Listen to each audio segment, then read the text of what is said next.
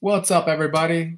Welcome back to the Seekers to Scenic Car podcast. I'm your host, Tyler Scott, and I'm super excited to be here today. It's been a long time. It's been a while. I have a lot planned for everybody and hope everyone's doing well. Have a few thoughts been on my mind recently and want to see if I can share some gold nuggets with you, especially just knowing the difficulties of life and everything that's been going on in this year. So I'm sure everyone's well aware. Life is full of different jobs. We actually have our physical job where we work, where we make money. Other forms of jobs can be going to school. For here in the states, so they go through like kindergarten, through elementary school, to middle school, to high school, to college, to postgraduate schools, all different sorts of things. Another form of jobs can be dealing with church. I'm not saying like it can be laborious, but it can be time consuming. It can be take energy from you.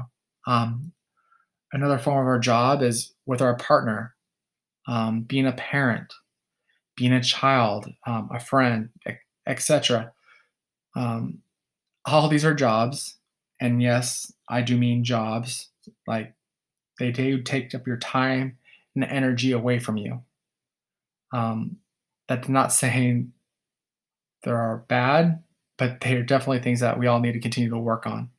So, one of the biggest lessons that anyone can learn is how to balance between all these different jobs or tasks, or however you want to say it. If you don't not see them as a job, just sit back and I'd say do nothing for a while and see how these jobs or relationships change. If you're lucky, you're going to have a partner or a friend or a child or parent who's going to hunt you down and try to figure out what's wrong and why are you went hiding. But more than likely, that won't be the case. With your physical job, your work's going to struggle. You may get laid off for not showing up or not making quotas. Your partner, your parent, or child will struggle and potentially leave you for not being there. And same with your friend, being non-responsive, wondering where you went. So there's always a couple questions that we got to ask ourselves when it comes to all these different jobs. And one of the biggest questions we have to ask ourselves is, how do we keep all these jobs or relationships not just happy, but progressing and moving forward? It's all about moving forward. Um, so, have you ever gone home from work or job or school and greet everyone? Because of course that'd be rude not to. You sit down, you small talk, how your day went, back and forth, the good, the bad. You might have done over a dinner or a meal, somewhat together with everyone's phones out. Where once the meal is over, everyone little scatters like mice. We make excuses why we scattered. In the perfect world, I always joke that our children would be done doing their chores. That's why they ran off. The children sometimes need to go get their homework done or assignments. A certain television show or a video game is on, or a ball game is on. They may just need to catch up on the gossip with their friends. Us with our partner, we might do something similar with the television show. Might be running to go get the dishes done or to get some other task around the house that need to be accomplished or an assignment for our work that needs to get done. It always seems that we're in a rush to get things done. We're always in a hurry and we're not even really present in our homes. I like to think all these job titles with work or school or church or with our relationships with our partners, our parents, our children. They all are a way of wearing different hats. I always do a little analogy, even with certain jobs or athletic sports, they have to wear a protective helmet. Like in construction, they got to wear the hard hats. The pilots wear their helmets. Same with a baseball batter or a hockey player or a football player. So the simple question we've got to ask ourselves is, why are they wearing these helmets? And is it necessary to wear them? These helmets keep them safe while they try to accomplish their job or task at hand. The helmet doesn't always seem like it was always necessary. I like history, so I always look up and it shows that history for all these sports, they pretty much started off without wearing helmets. literally football, they put a leather strap over their head. Um, that's what literally the first helmets were. In construction or being a military pilot, there's no guarantee that something will or will not happen, good or bad. But by wearing these helmets, they're more likely to focus on the not focus on the potential injuries, and they're going to focus more at the task at hand. Um, the reality is, though, that they remove their helmets when they're done with their job, and or done with their when their match is over, well before they get home. They usually leave their helmet, usually in like a locker room for sports. Leave the hard hat. They might throw it in the back of their truck or in the car.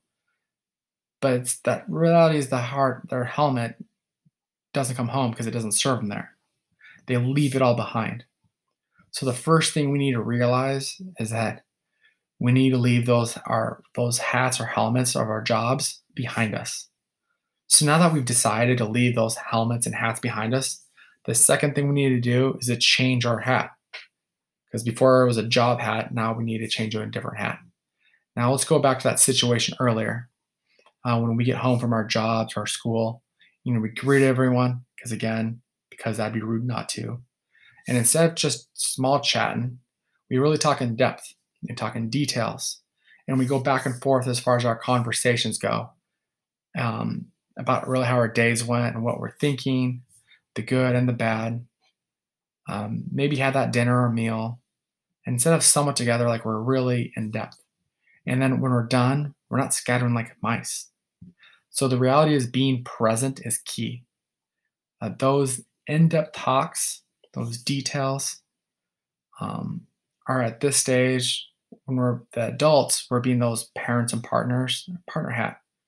So the key is going to be having that sympathy and apathy during those conversations. They're going to give RSI the opportunity to grow. It's all about being growth and, as I said before, progression moving forward. So the reality is that these relationships within our own homes and walls and potential individuals, the whole idea is to stop any form of deterioration and to crumble because we're not present. We might miss little cues of something going wrong. So again, I always relay this back to senior care. So the question is now, how does this affect our senior care? So just like that scenario, that senior care is exactly the same. You're going to have to leave those hats and helmets behind as far as being the parent, the child, the friend, our works, that all has got to go. We're going to be wearing, or I call it the caregiving hat, or that's really what we need to be doing is think about being present. To truly understand what the needs are of them, we got to be present. Just going through the motions, the day in, the day out routines, like clock in, clock out work, it's going to eventually get into trouble. May not notice it at first. You may not notice in a week or two or a month or two, and you might get away with it for a little bit. But the truth is, there's going to come a day that because you were just coasting and not being present, you're going to miss out on something that's going to start out, as I said, a little small, but it's going to end up being ginormous and potentially huge. So the reality is, when you're present, you're going to be ready to take action. And you're going to be ready in that relationship between that family member that you loved and you've been taken care of. They're going to be rock solid.